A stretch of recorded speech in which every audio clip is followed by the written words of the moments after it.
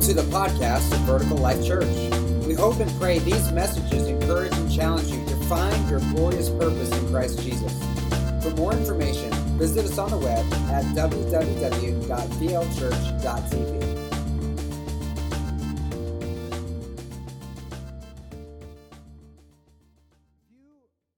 Weeks ago, we started our 22 days of prayer, and we're almost through. You guys have been enjoying just seeking God together, and I know tomorrow is the last day, so we're almost there. But I just believe that this is going to be something so special for our church, as God is uniting our hearts together.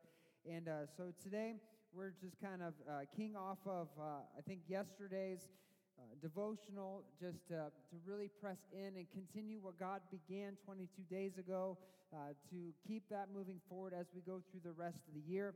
And I know that it's super cold in here. I was so nervous that as we were playing, I had to wear my gloves all morning because I could barely hold my guitar pick. My hands were so cold. So I don't want to be long today, but I want to give God the opportunity to speak and to work and to move, because I believe that as many distractions as we have coming in here that are here today, God still has something special for us.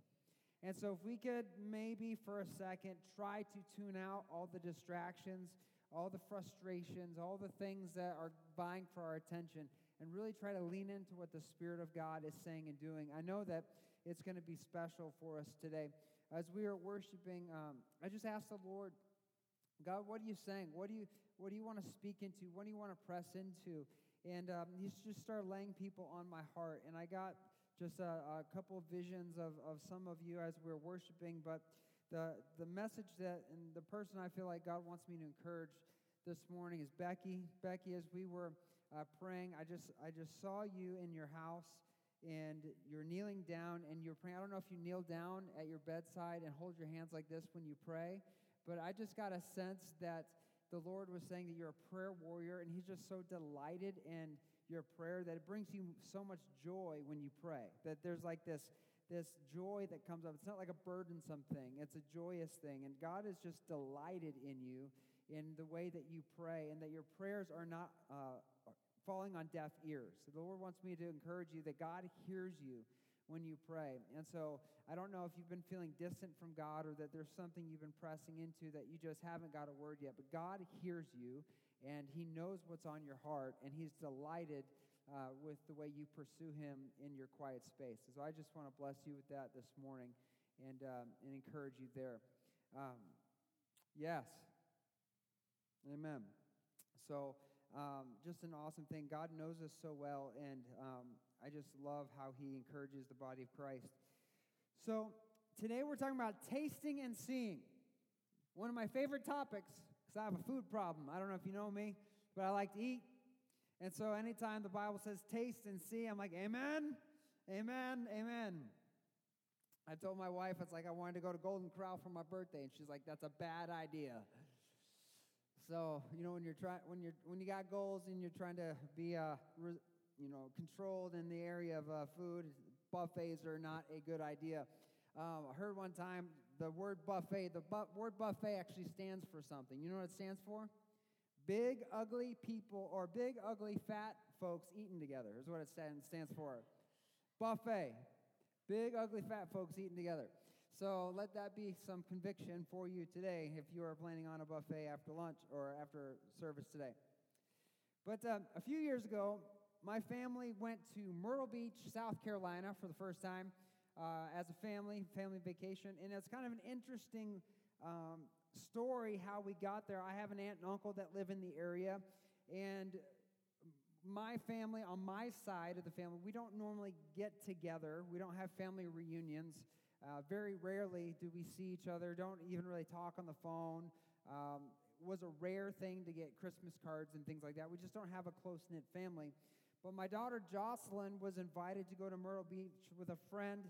I guess they had some type of softball tournament or some type of sporting event down there, and she got invited just to go hang out. And she knew my aunt and uncle lived down there, and she had never met them before. And so I think she maybe called me and asked me for their number. I don't know what the deal was, but out of nowhere, she just called them, and they went and picked her up for lunch. And so she got reacquainted with them, and that it opened up an opportunity, an invitation for our family to go down and spend some time with them. And it was just kind of an awesome time to get together with my family that I haven't seen in a long time. The kids got to meet my aunt and uncle, and they were such great hosts. So we got to go to the beaches and go around town, and it was a lot of fun. But while we were there, we spent evenings kind of hanging out at the house. And my kids weren't as big as they are now. It was a few years ago. But we decided to play a game after dinner one time. And it's a game that my kids invented, I think, at their grandparents' house. And it involves a lot of risk. It requires you to be willing to trust everyone else in the room with really your well-being. It requires maybe even a little insanity. And when I tell you the name of this game, you're going to know exactly why it would require that, because the game is called What's in Your Mouth? What's in your mouth? Now, when my kids come to me and say, I want to play a game, and it's called What's in Your Mouth, I'm like, what's in your brain? That's what I am thinking. Well, the whole point of the game is you separate into teams. Somebody gets blindfolded, and the other person gets to go to the fridge and make any type of concoction on the edge of a spoon and put it in your mouth, and then you have to guess what's in your mouth. And if you guess correctly, you get a point. Well, my uncle was a really smart man. He decided he wasn't going to play, which made it uneven, so that allowed me to bow out also. So I get to courageously not participate. But they were playing, and you bless their heart, my aunt and my cousins, man, they had a good time, and I think the only person that ended up gagging at one point was my son Asher when he got a mouthful of mustard, and he doesn't like mustard. But needless to say, in order to have that memory, which we'll cherish forever because it was a lot of fun, we had a lot of laughs, there had to be some risk. There had to be some, like, just stepping out into the unknown and maybe trying something that you wouldn't expect, and maybe trusting someone you don't really trust that much with an opportunity to take care of you. Now, they weren't always mean. Sometimes there was a spoonful of like hot fudge and caramel syrup and stuff like that. That was really good. But then on the occasion, you might end up with a spoonful of mustard and liver and something else attached to it. I don't know. But to win the game, it definitely takes risk. You can't win without tasting and guessing what's in your mouth. You can't win the game. So this week, it was all about, in our devotional, it was all about looking forward. Asking God, what are you saying to me? What do you speak? What are you leading me to do? How do you want me to get involved? How do you want me to plug in? What's the next step in my life? And then beginning to take steps to move forward into whatever that is. Now, for many of us, we've had a church experience. We have our own lives. We have everything kind of planned out, what we're going to do day to day. But when we stop and we ask God, okay, God, what do you want from me? There's a little nervousness because if we're honest, we're afraid He might ask us to do something that might cause us to have to risk. Mostly our comfort. Mostly our control, because we're trying to manage our lives and our circumstances. And so we often don't pray that prayer, God, wherever you lead me, I'll follow. Where do you want me to go? Because we're afraid He's going to mess up our plans. We're afraid of what He might ask us to do. But following Jesus, this Christian life is all about following Jesus. He's our shepherd. He's leading us. He's speaking. He's guiding. The entirety of the Christian life is a walk of faith. The entirety of the Christian life, not some of it, all of it. All of it is a walk of faith. So much so the writer of Hebrews in Hebrews chapter 11 says it's impossible to please God without faith. That means if you don't have it, you're not pleasing Him. That's an important verse to understand. So the entirety of the Christian life is one of faith. Now, Martin Luther is this really important guy in church history. He was a Catholic priest, and he got just to this place in his life where he's like, there's got to be something more than all this religion that we're involved in. And so he started actually reading the Bible. Go figure. And as he's reading the Bible, he became incredibly convicted in his spirit that there's more to the Christian life than just following a bunch of religious rules and doing a bunch of religious works. Matter of fact, in Romans chapter 1, verse 17, this is the verse. It's like the straw that broke the camel's back for Martin Luther. In Romans 1:17, it says, "For in it the righteousness of God is revealed from faith for faith." Somebody say faith for faith. So the righteousness of God is revealed from faith for faith. As it is written, the righteous shall live by faith. Martin Luther read these words and was convicted, and he began to see this religious system he was involved in from a new perspective, and he started to write down his thoughts on a document called the 95 Theses. He took that and he nailed it to the Wittenberg church door, and that became the start of the Protestant Reformation, where people began to wake up and realize, oh, a relationship with God is not like my allegiance to this church. A relationship with God is my allegiance to Jesus. And so I'm going to begin following Jesus and giving Him my heart and letting my faith be what leads me in this relationship with God, not the rules and regulations that an organization has to put upon me. And so he began to stand against just all the religious ideologies of the day, and it allowed people to break away from a system keeping them basically enslaved to a group of people who were important, and allowed them to finally encounter the Spirit of God with an authentic living relationship that's built on faith. And so faith is a huge deal. Without faith, it's impossible to please God. You can be the most religious person in the room. You can do all the religious things, but not be pleasing God because faith isn't a part of the equation. Faith is what motivates us to do what we do as children of God.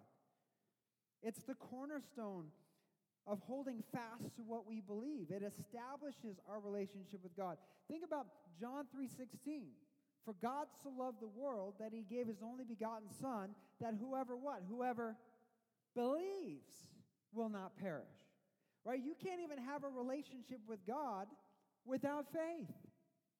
Faith is the cornerstone of everything we do. It is essential.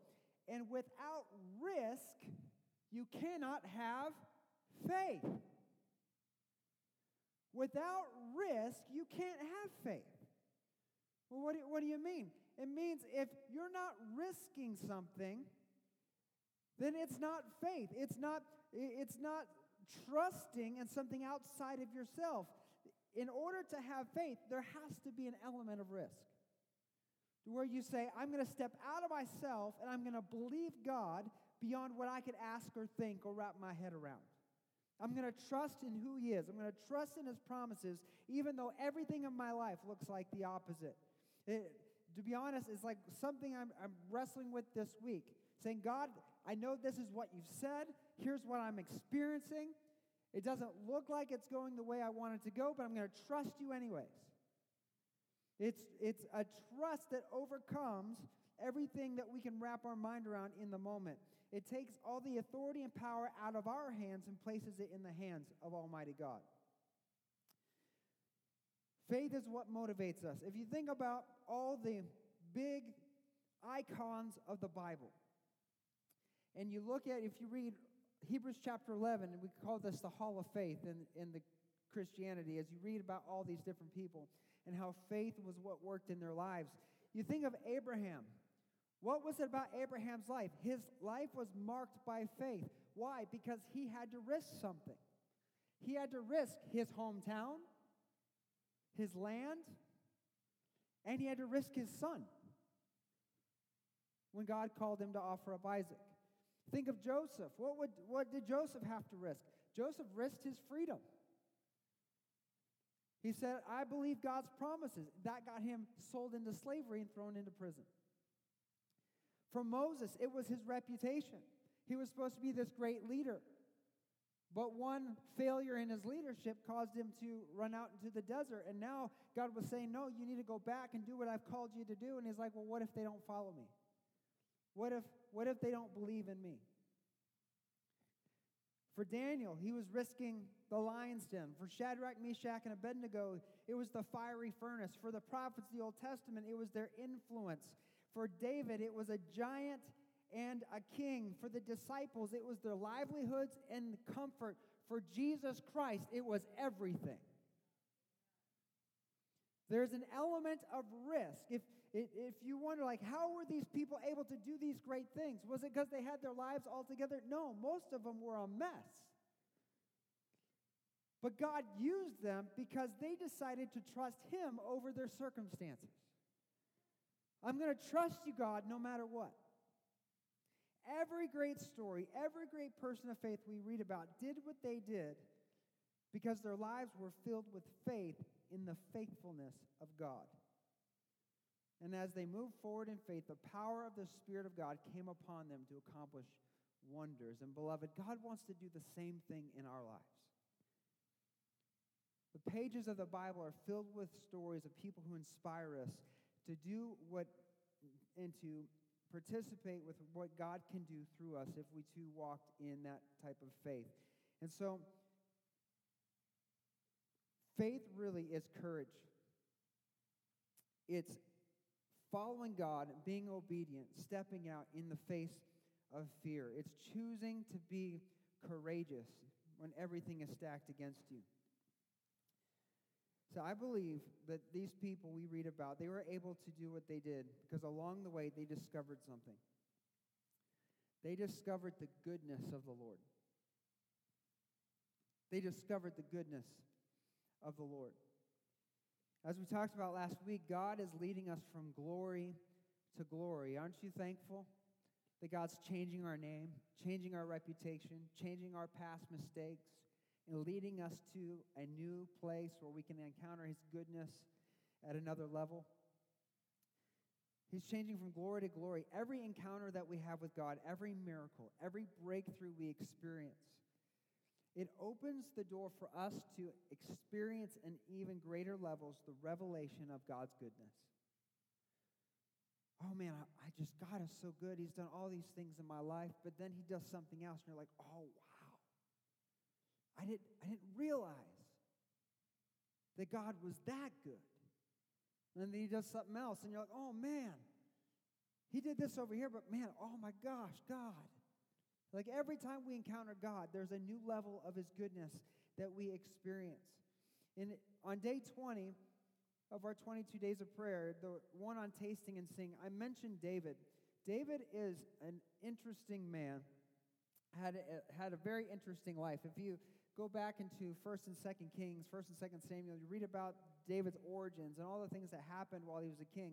It's very interesting, especially some of the people that he had surrounding him. But the thing about David, once he became king, David was a worshiper. He instituted actually worship in the house of God. Where before with Moses, as they wandered through the desert, they had the sacrifices, but they didn't have musicians and all this other stuff. David is the one who started that. David instituted 24 hours a day, 7 days a week, praise, prayer, and worship in the tabernacle of God. He was a worshiper. David was richly blessed by God. He never met an enemy in battle he couldn't defeat. He was powerful.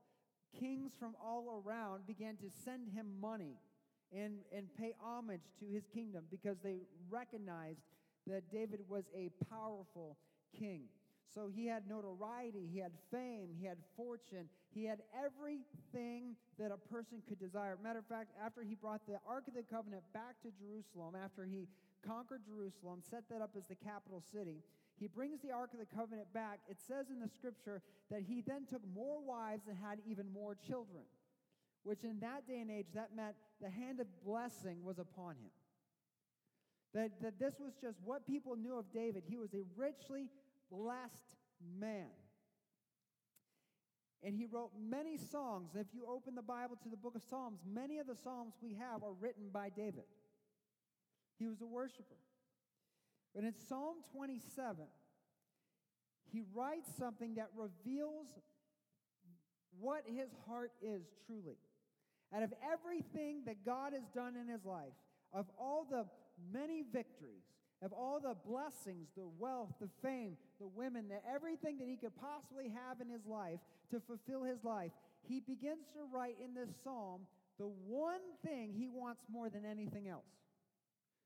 In Psalm 27, verse 4, he says, "The one thing I've asked the Lord, that I will seek after, that I may" what? "Dwell in the house of the Lord all the days of my life, and gaze upon the beauty of the Lord, and to inquire or meditate in his temple." So think about what David is saying. He's saying, I have everything this world could offer me. I have it all. But there's one thing I want more than anything else. One thing I want more than anything else. One thing on his mind, that he could dwell in the house of the Lord. Remember, at this time, the house of the Lord was the tabernacle. It was the tent that housed the presence of the Lord. That's where the Ark of the Covenant was. So David is saying, as he's king, he wasn't a Levite, so he wasn't permitted to be in the tabernacle like the Levites were. So David was withheld from the inner sanctuary where God's presence was. But David is saying, there's one thing on my mind and my heart. I want to be in the presence of God, and I want to gaze upon God all the days of my life. I'm willing to trade all this other stuff to be right there with God. That's a greater treasure. It's a greater prize.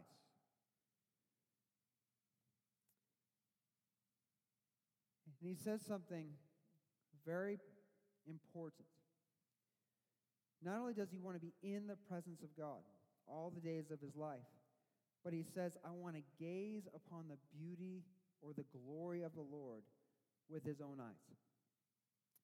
That word gaze in the original language can also mean not just to see, but to be as a seer. It's a prophetic word. So he's saying, I want to be in God's presence. I want to be so overcome with his presence that as a seer or a prophet, that I am brought into an ecstatic state of encounter with the presence of the Lord. That his presence overwhelms me, comes upon me, that I'm caught up in spiritual ecstasy, overwhelmed with the goodness of the Lord. So it's not just I want to see the fire of God on the throne. He says, I want to be consumed from the inside out with the presence of the Lord. Overwhelmed in his goodness, to experience him in profound and powerful ways. Why would he want to do that? Because only by experiencing God like that can we know him more intimately and more personally. See, he doesn't just want powerful visions of the Lord. He says, and I want to meditate or inquire in his temple. I want to meditate, which means I want to encounter him, yes, but then I want to dwell on and contemplate and soak in, take in, reflect, or reason through everything I'm experiencing in a way that makes a profound difference and change in my life. It's not just about having a neat experience when I come to church. It's being marked by God by the experience, that I am different, that I'm transformed. So, yes, I want to see him. I want to be in his presence. I want to feel his presence, but not just so I have the willy-nilly feels and I have a story to tell. I want to be marked different when I encounter the presence of God. This man had everything, but there was one thing he wanted more than anything, and that's what he wanted. What is he telling God? He says, in other words, I value your presence and your goodness more than all the wealth and all the comfort this world has to offer. You're worth it. You're worth the pursuit. In verse 7, he goes on to say, hear, O Lord, when I cry aloud. This isn't an internal thing. It's not just a passing thought that he has. He's crying out to God in his times of prayer. God, when I'm crying out to you about this one thing, hear me. Hear me, O Lord. Hear what I'm saying. Hear my heart. Be gracious to me and answer me. When I cry out to you, God, that I want to encounter your presence, I'm asking you to hear what I'm saying and answer me. And then God responds in verse 8. He says, you have said, somebody say, have said. Notice this is past tense. He's recounting not what God is saying, but what God's already declared. You have said, seek my face.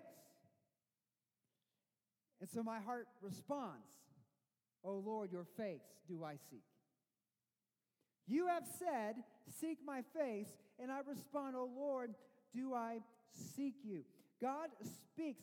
It's an invitation God's already made to David. Seek my face. That word face can also be translated my presence. The face of the Lord is the presence of the Lord, the glory of the Lord. So God's already invited David to seek him and to find him. Do you think God asks us to do things that are not possible? Even if it's impossible with man, all things are possible with God. So anytime God gives you an invitation, it's not because he just wants to watch you squirm trying to figure it out.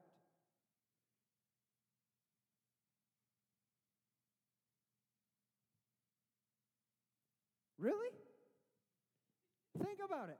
Why would God say, seek my face, if you couldn't seek his face and find his face?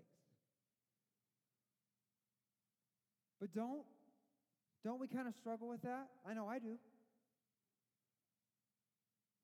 God says, believe, and you shall have what you ask for. I'm asking, but I'm struggling with believing that I'm going to get it. Because I struggle with faith. I struggle with taking God at his word. But God says, seek him. Seek his face. Seek my presence. And David responds by saying, O Lord, your face is what I'm seeking. I'm going after it.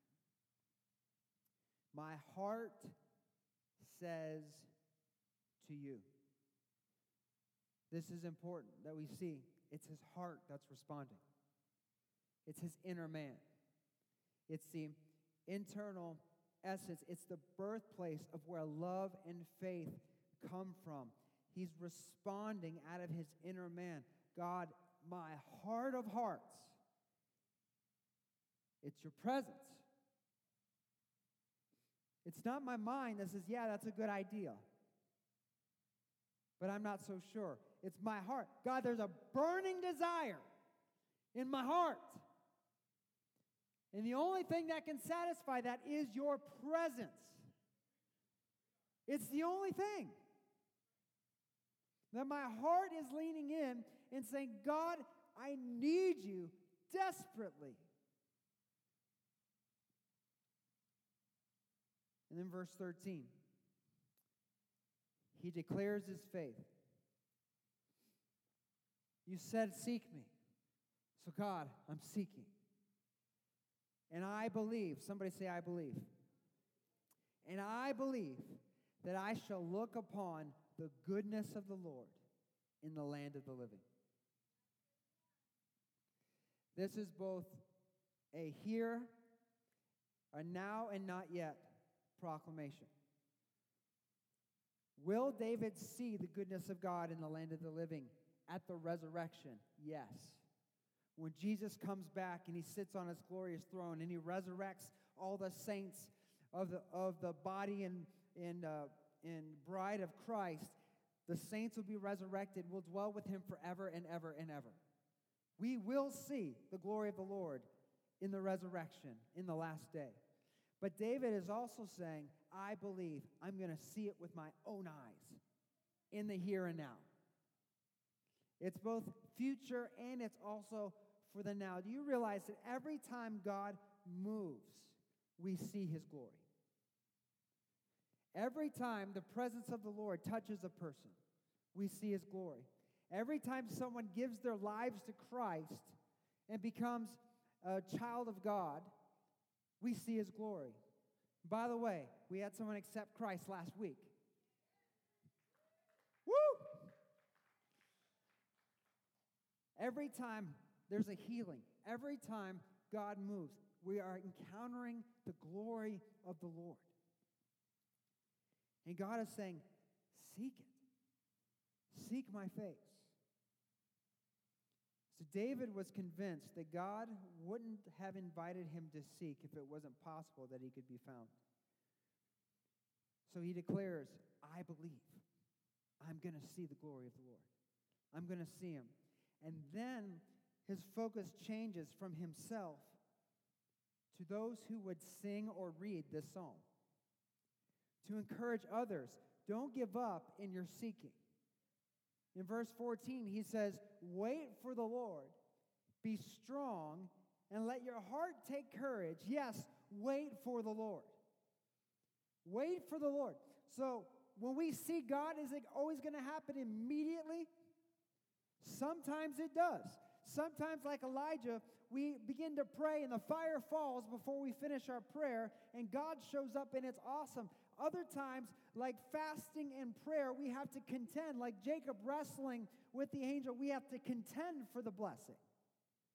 And David's saying, don't give up in the journey. Don't stop short. Don't give up before the blessing comes, because you will see the glory of the Lord in the land of the living. You will see it with your own eyes if you don't quit, if you don't give up. You got to activate your heart, key into your faith, and wait on the Lord. The same invitation has been made to you and I.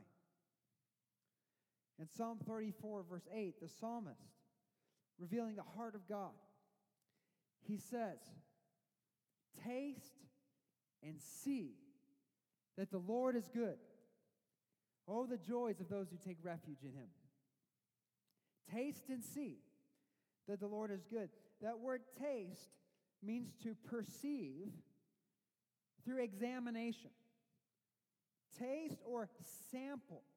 In other words, when he's saying, come and taste, he's saying, come and engage with the Lord. Come and engage with him. Step out and engage with God. This is your invitation to an encounter with the Lord. But it's not just a one-sided invitation. God's not just saying, come and seek me. Come and seek me. No, it's not just come and taste. It's taste and see. Somebody say taste and see. So seek, come and taste, come and seek, come engage, but also you need to see. God's not putting all the responsibility on us for the encounter. The word see means to look at, inspect, perceive, consider, behold, discern, make to enjoy, or have an experience. God literally wants you to experience his presence in your life. To gaze. To see means to gaze. What did David say? I want to gaze upon your glory and your presence. God is inviting each and every one of us to seek after him, and also experience him. And this is an invitation made to all who trust in the Lord, to all who believe in the Son of God and take refuge in him, to taste and see, to experience his goodness. I love the word goodness here. It has two meanings. It means to be pleasant or agreeable to your senses. This is your physical self. Come and experience the goodness of the Lord. So this word goodness means to be pleasant or agreeable to your senses, but it also means to be pleasant or agreeable to your higher nature, which is your spiritual self. So the encounter God wants you to have is not just one you feel in your body, but one that overtakes your soul. The one you feel both physically and spiritually. He wants to rewire us in his presence. So when you experience his goodness, it's his presence that overwhelms the totality of your being. So if you think about being in a church meeting or a setting where people are coming forward for prayer and you see some weird things take place, there's some weird stuff that happens in the church when the Spirit of God is moving. And I'm just going to be honest, it's weird. Why? Because it's not natural, it's supernatural. If everything we experienced was natural, nothing would be different. But we serve a supernatural God. What happens when people are touched? Sometimes people start crying. We have this running joke at prayer night that we have to stock up on tissues because somebody's going to cry at some point. Sometimes it's the same people over and over again, but somebody's going to cry. We all end up there. Why? Because when God's moving, it's emotional. Some people laugh uncontrollably. And that's awesome. Why? Because the joy of the Lord is our strength.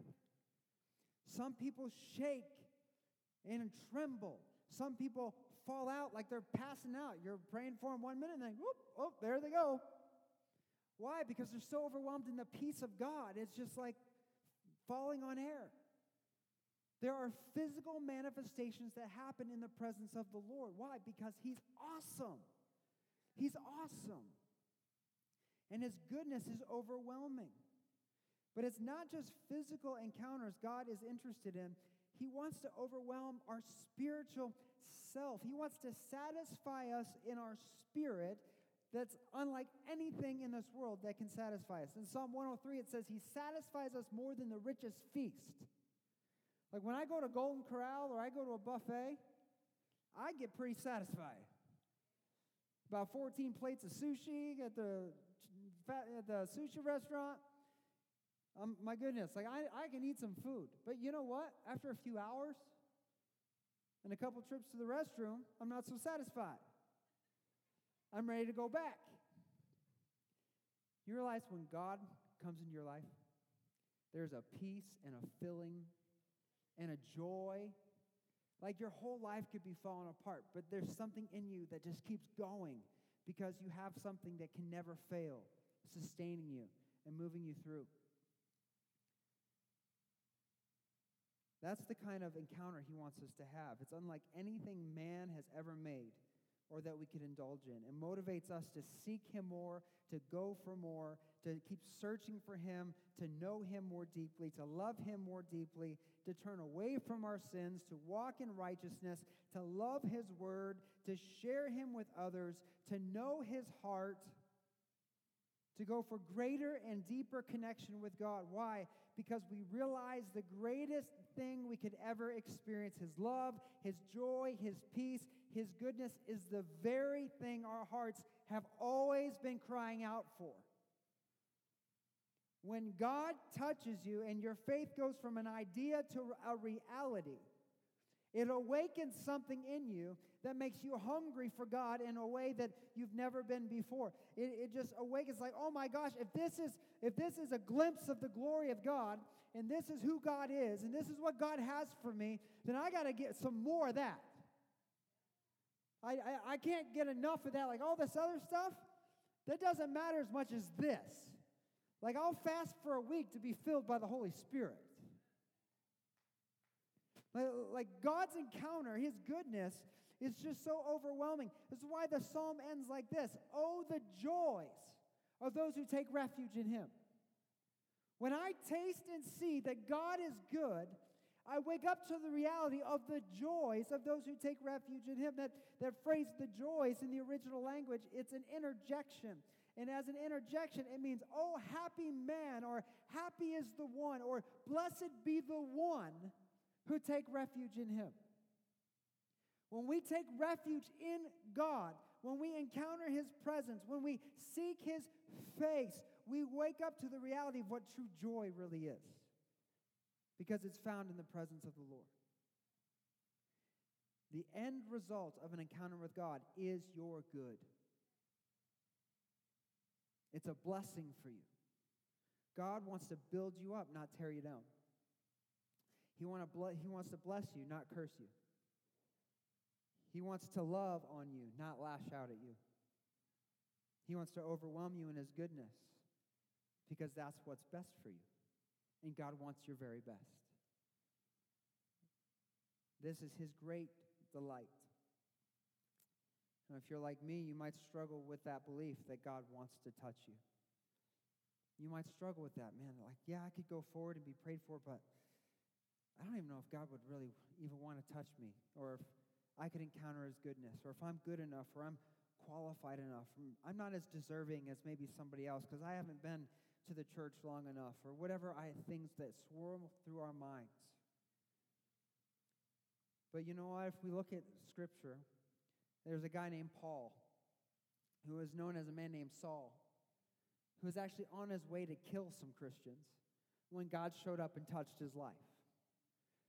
So if God is willing to touch a murderer, imagine how willing he is to touch you. God doesn't reserve an encounter with those who are more deserving, because none of us deserve it. Well, Pastor Joey, think about what I've done, or who I've been, or what I struggle with. Do you think he can really encounter me with his presence? I mean, like, don't you have to be a good person for God to like touch or to encounter? Beloved, if God saved you, if he rescued you from your sins, there's no other reason that he would do that other than he delights in you. And if you don't believe me, Psalm 18, verse 19. It's a verse that really just grabbed a hold of my heart this week. It says, he led me to a place of safety. He rescued me because why? He what?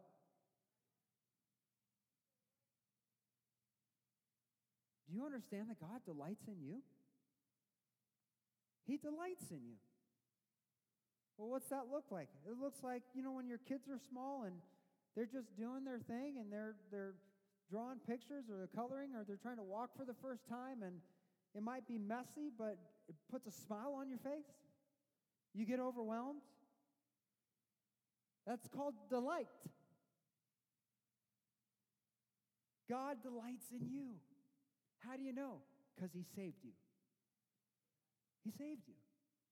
So he delights in you. And because he delights in you, he wants you to encounter his goodness. He wants to pour his goodness out on you. Jesus knew this to be true, which is why one of the most profound statements of the Bible is found in John chapter 16. This is a passage that changed my life, that changed how I pursue God. Again, this is Jesus. You guys know who Jesus is? Just check. I know it's cold in here. My nose is frozen. I'm about to get an icicle any minute here. Okay? Like, if you're going to be like this, I won't judge you, because I want to do that too. All right, this is Jesus. Somebody say Jesus. The Son of God.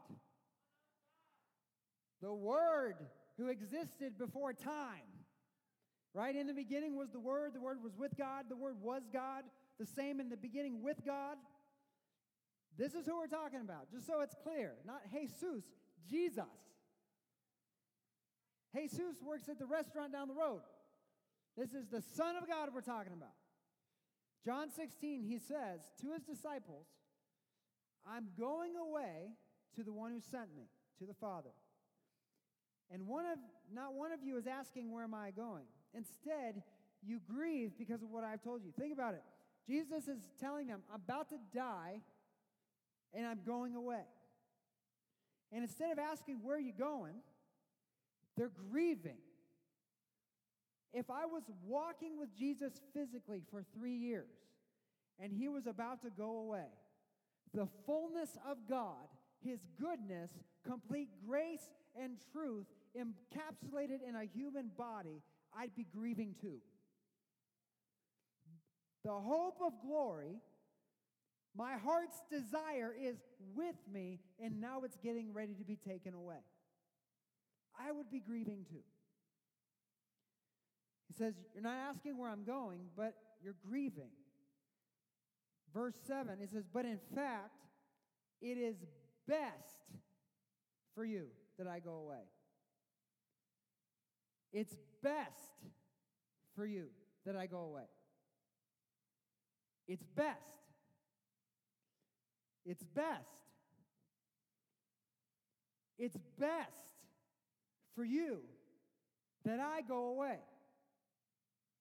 Because if I don't, the advocate won't come. I know we're having this great time, guys. You're watching me do all this miraculous stuff. You're experiencing all these things with me. But I have to go. And it's actually better that I leave because the advocate won't come unless I go. But if I do go away, then I will send him to you. And when he comes, he'll convict the world of its sin and of God's righteousness in the coming judgment. The world's sin is that it refuses to believe in me. Righteousness is available because I'm going to the Father. I'm making salvation possible. You'll see me no more. And judgment will come because the ruler of this world has already been judged. Aren't you happy that the ruler of this world's already been judged? The enemy's been judged. Verse 12, but there's so much more I want to tell you. You can't bear it now. Why? Because you're grieving. But verse 13, when the Spirit of truth comes, he'll guide you into all truth. He'll not speak on his own, but he'll tell you what he's heard. He will tell you about the future, and he will bring me glory by telling you whatever he receives from me. So think about what Jesus is saying. There's so many things that we could pull out of this passage, but just a few things I want to key on. Jesus had to go away. Why? Because if he didn't go, the Spirit of God could not come. And he said, it's best that I leave. It's best that I go. Why? Because the Bible says God was in Christ in fullness. While Jesus was here in the flesh, the Spirit of God was in him completely. There wasn't any to go around. It was in him. So he had to go.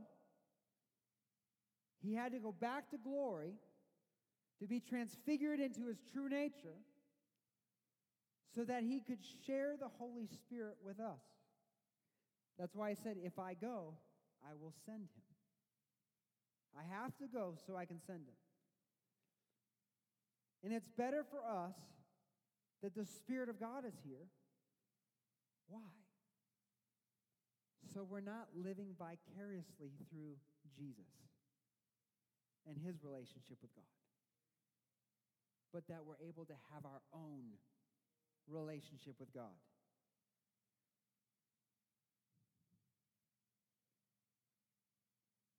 We can know God through Jesus personally, or we can be united with God through the Holy Spirit personally. There are a lot of churches that make much about Jesus, and we should. He's our Savior. He's the gateway to God. He's the way, the truth, and the life. But the Spirit of God is our connection to Jesus. By being connected to the Spirit of God, we are eternally connected to Jesus.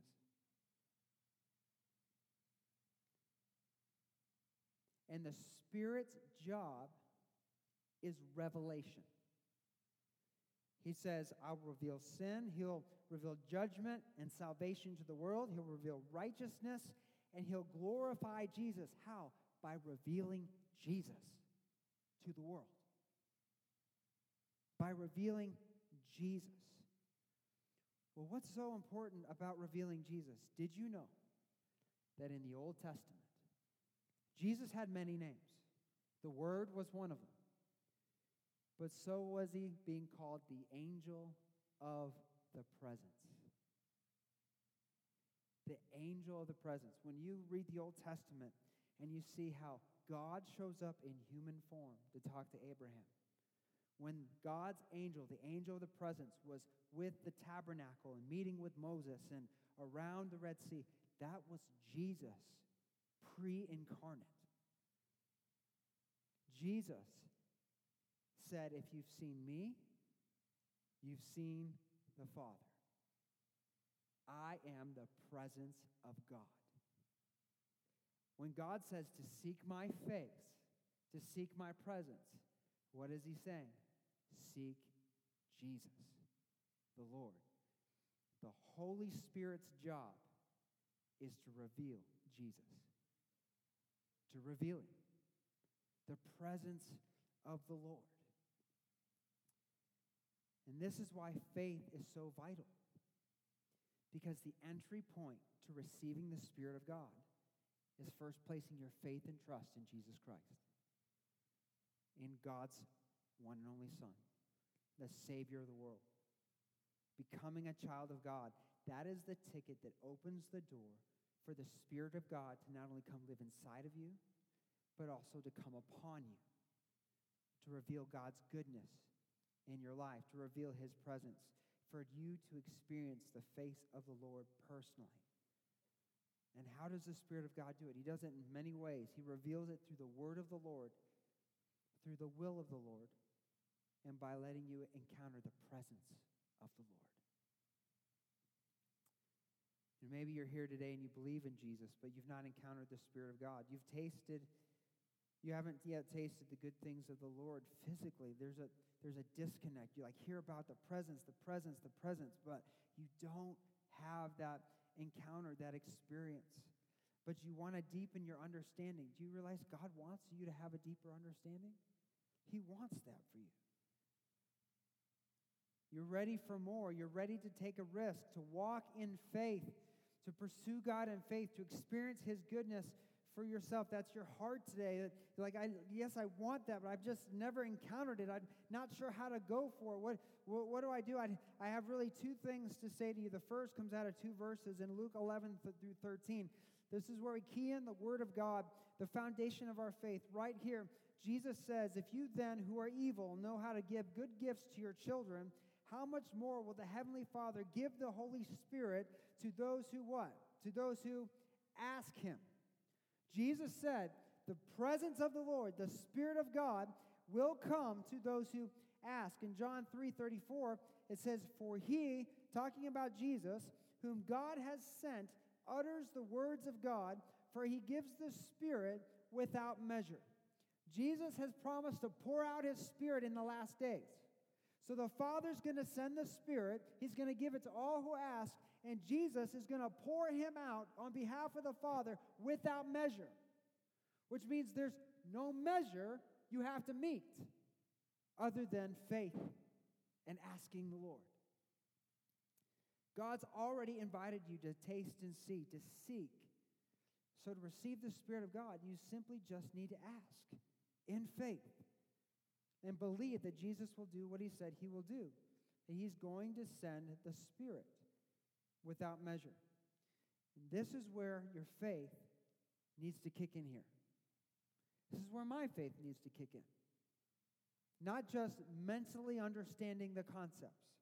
This is where faith has to arise. This isn't a time to test whether or not the Scripture is true. It's time to believe it's true. Today, I'm believing it's true. I'm going to ask, and God is going to send the Holy Spirit. And then it's time to act on that belief. James, in his letter to the church, he said, don't ask God for things and then be filled with doubt. He says, ask without doubt. Be unwavering, because doubt is like a ship being rocked to and fro in the sea. You're wavering between two loyalties. You're wavering between God, His Word, His promises, the Spirit, and your own understanding. Well, this is all weird, and I've never encountered it before. I don't really get it. So God, until I understand it, I'm not going to pursue it. And God's saying, no, it doesn't work that way.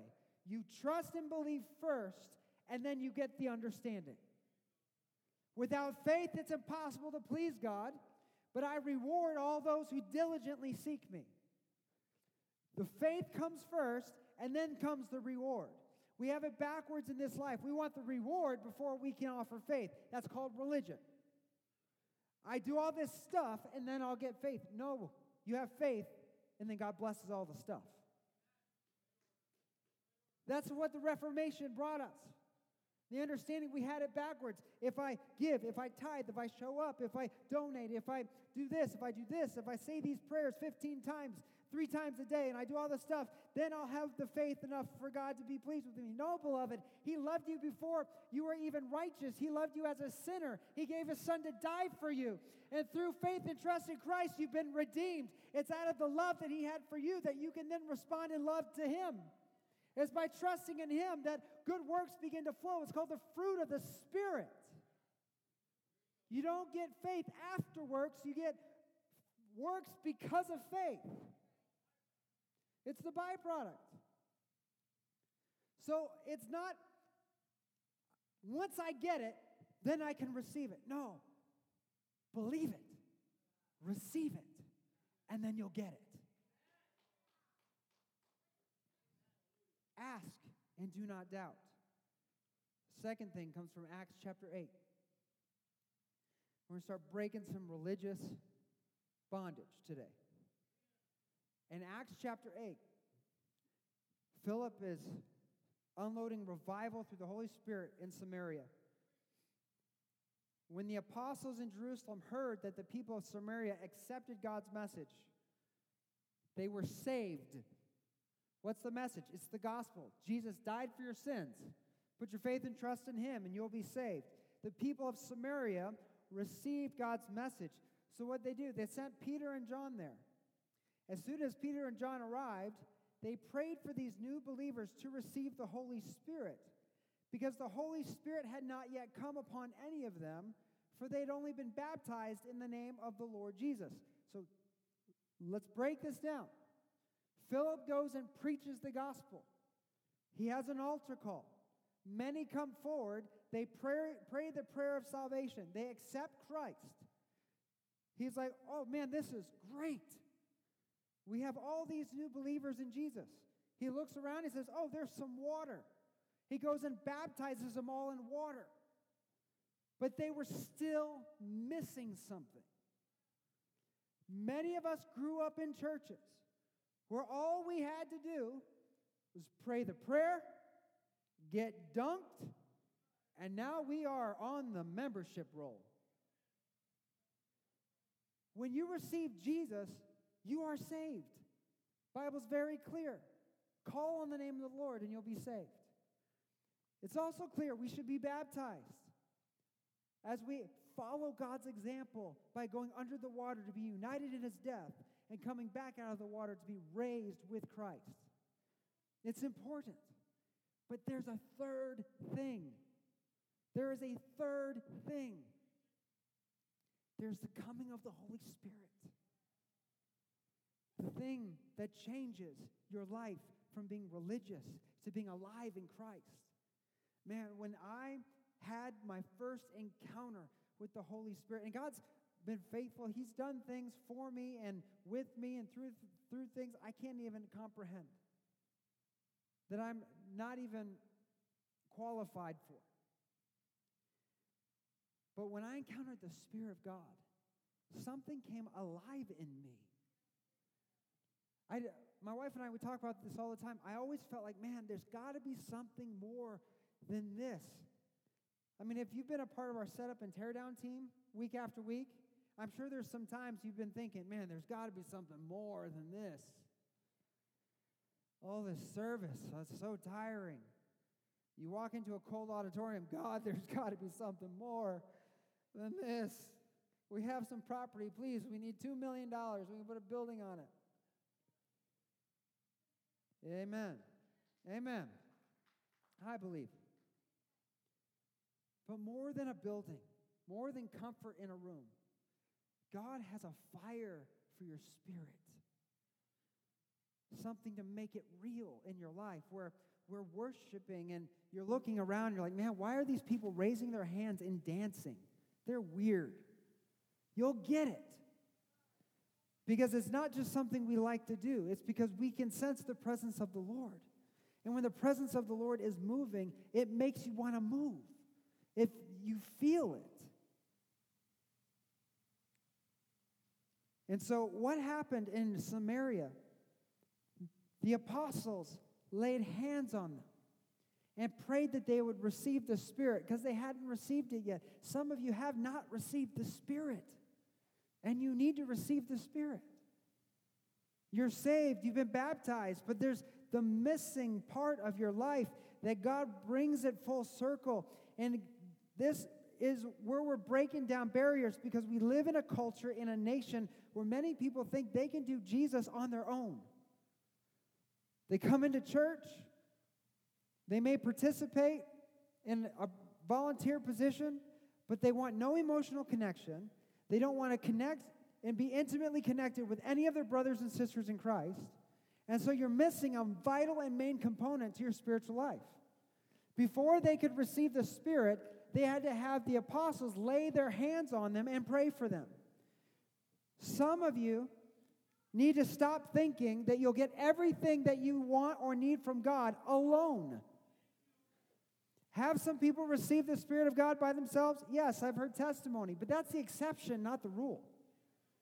The church is the church. We are the body for a reason. He put us all here for a purpose. You're here. And when we have response time at the end, that's not for you to sit and watch everybody else come forward. That's for you to get your butt down here and encounter the Lord. That's what it's for. I don't stand down here for my own good. I don't. We get in now and go to lunch. I'm actually kind of hungry. But I want God to work and move. I want to see God. I want to be a part of that. I want to see His face. I want to encounter His presence. I want you to encounter His presence. I want you to know why I'm a nut for Jesus. I want you to know. I want to catch you when you fall. I want to wipe the slobber off your face because you've been laughing.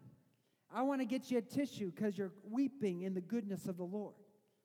I want to be a part of that. Why? Because it does something to my heart and my spirit. And so when we have that time where we invite people to come forward, it's not because we're down there for our own good. We're down there because we want to be a part of what God is doing. And I know Jesus is here waiting for you to answer the call to the invitation. Come and taste and see that the Lord is good. Come. Part of the seeking His presence is humbling yourself. And when you humble yourself for ministry at the altar, what you're saying is, God, I can't do this on my own. I can't do it with my own understanding and my own strength and my own power. If I could, it would have already happened by now. And so I'm going to trust your word. I'm going to trust that you brought me here to this place for a reason, that you've put these people in my life for a reason, that we're a body, we're a family. And as we all operate in our own function, we'll be healthy, built up, and strengthened. And so I'm going to come forward, and I'm going to confess what I need to confess. I'm going to ask for prayer for what I need prayer for. I'm going to lean in to have other people come around me so that together, as your body, you can work and move in my life. And I'm going to come. And I believe that God will receive that kind of faith. God is going to honor that.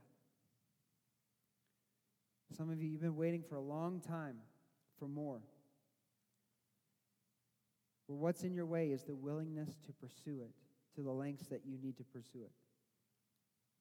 You've got a line that you don't cross. And I think what God is saying is, would you please step over the line? Would you take the risk? Would you be willing to give up your dignity? And like what David said, and wait on the Lord. You might come forward today and nothing may happen. It's possible. But that doesn't mean he won't visit you in your room tonight because you came forward. Wait on the Lord. Keep coming after it. Keep pursuing the Lord until you encounter the blessing, because the blessing is coming. He's invited you to taste and see. And I believe the more we taste and see, the more we're going to yield ourselves to encounters with the Spirit, be filled and empowered with His presence, the more spiritual we'll become. Why? Because the more we'll know His heart. And the more intimately we know the Lord, the more we'll want to be like Him, doing what He's doing, working with Him the way that He's working. As the response music begins to play, a question I have for you today as we come to a close is, do you want more of God in your life? Do you want more of His presence in your life? Do you want to taste and see the goodness of the Lord?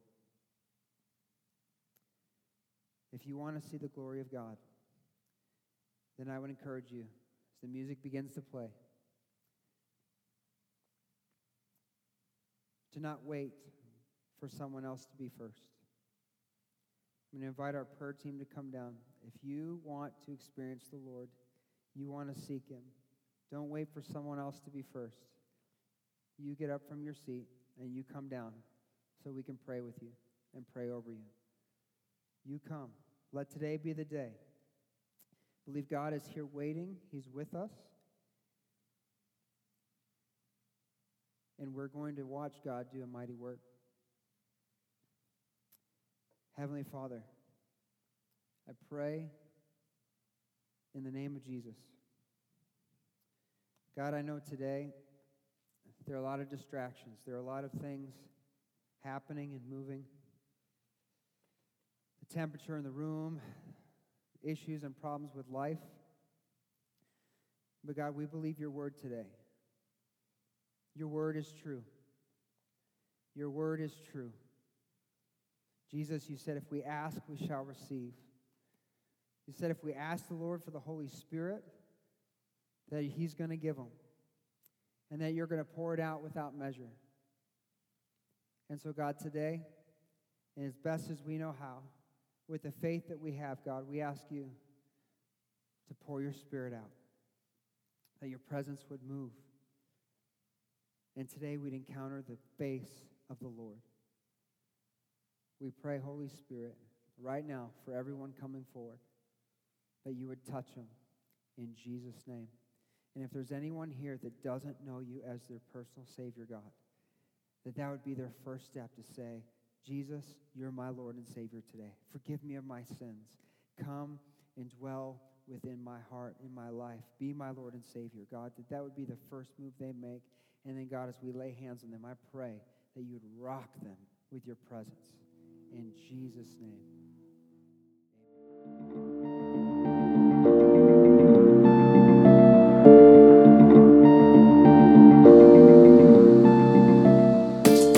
From all of us at Vertical Life Church, we want to say thank you for listening. If this ministry has blessed you in any way, please consider making a tax-deductible donation to www.blchurch.tv/give. Thank you, and God bless.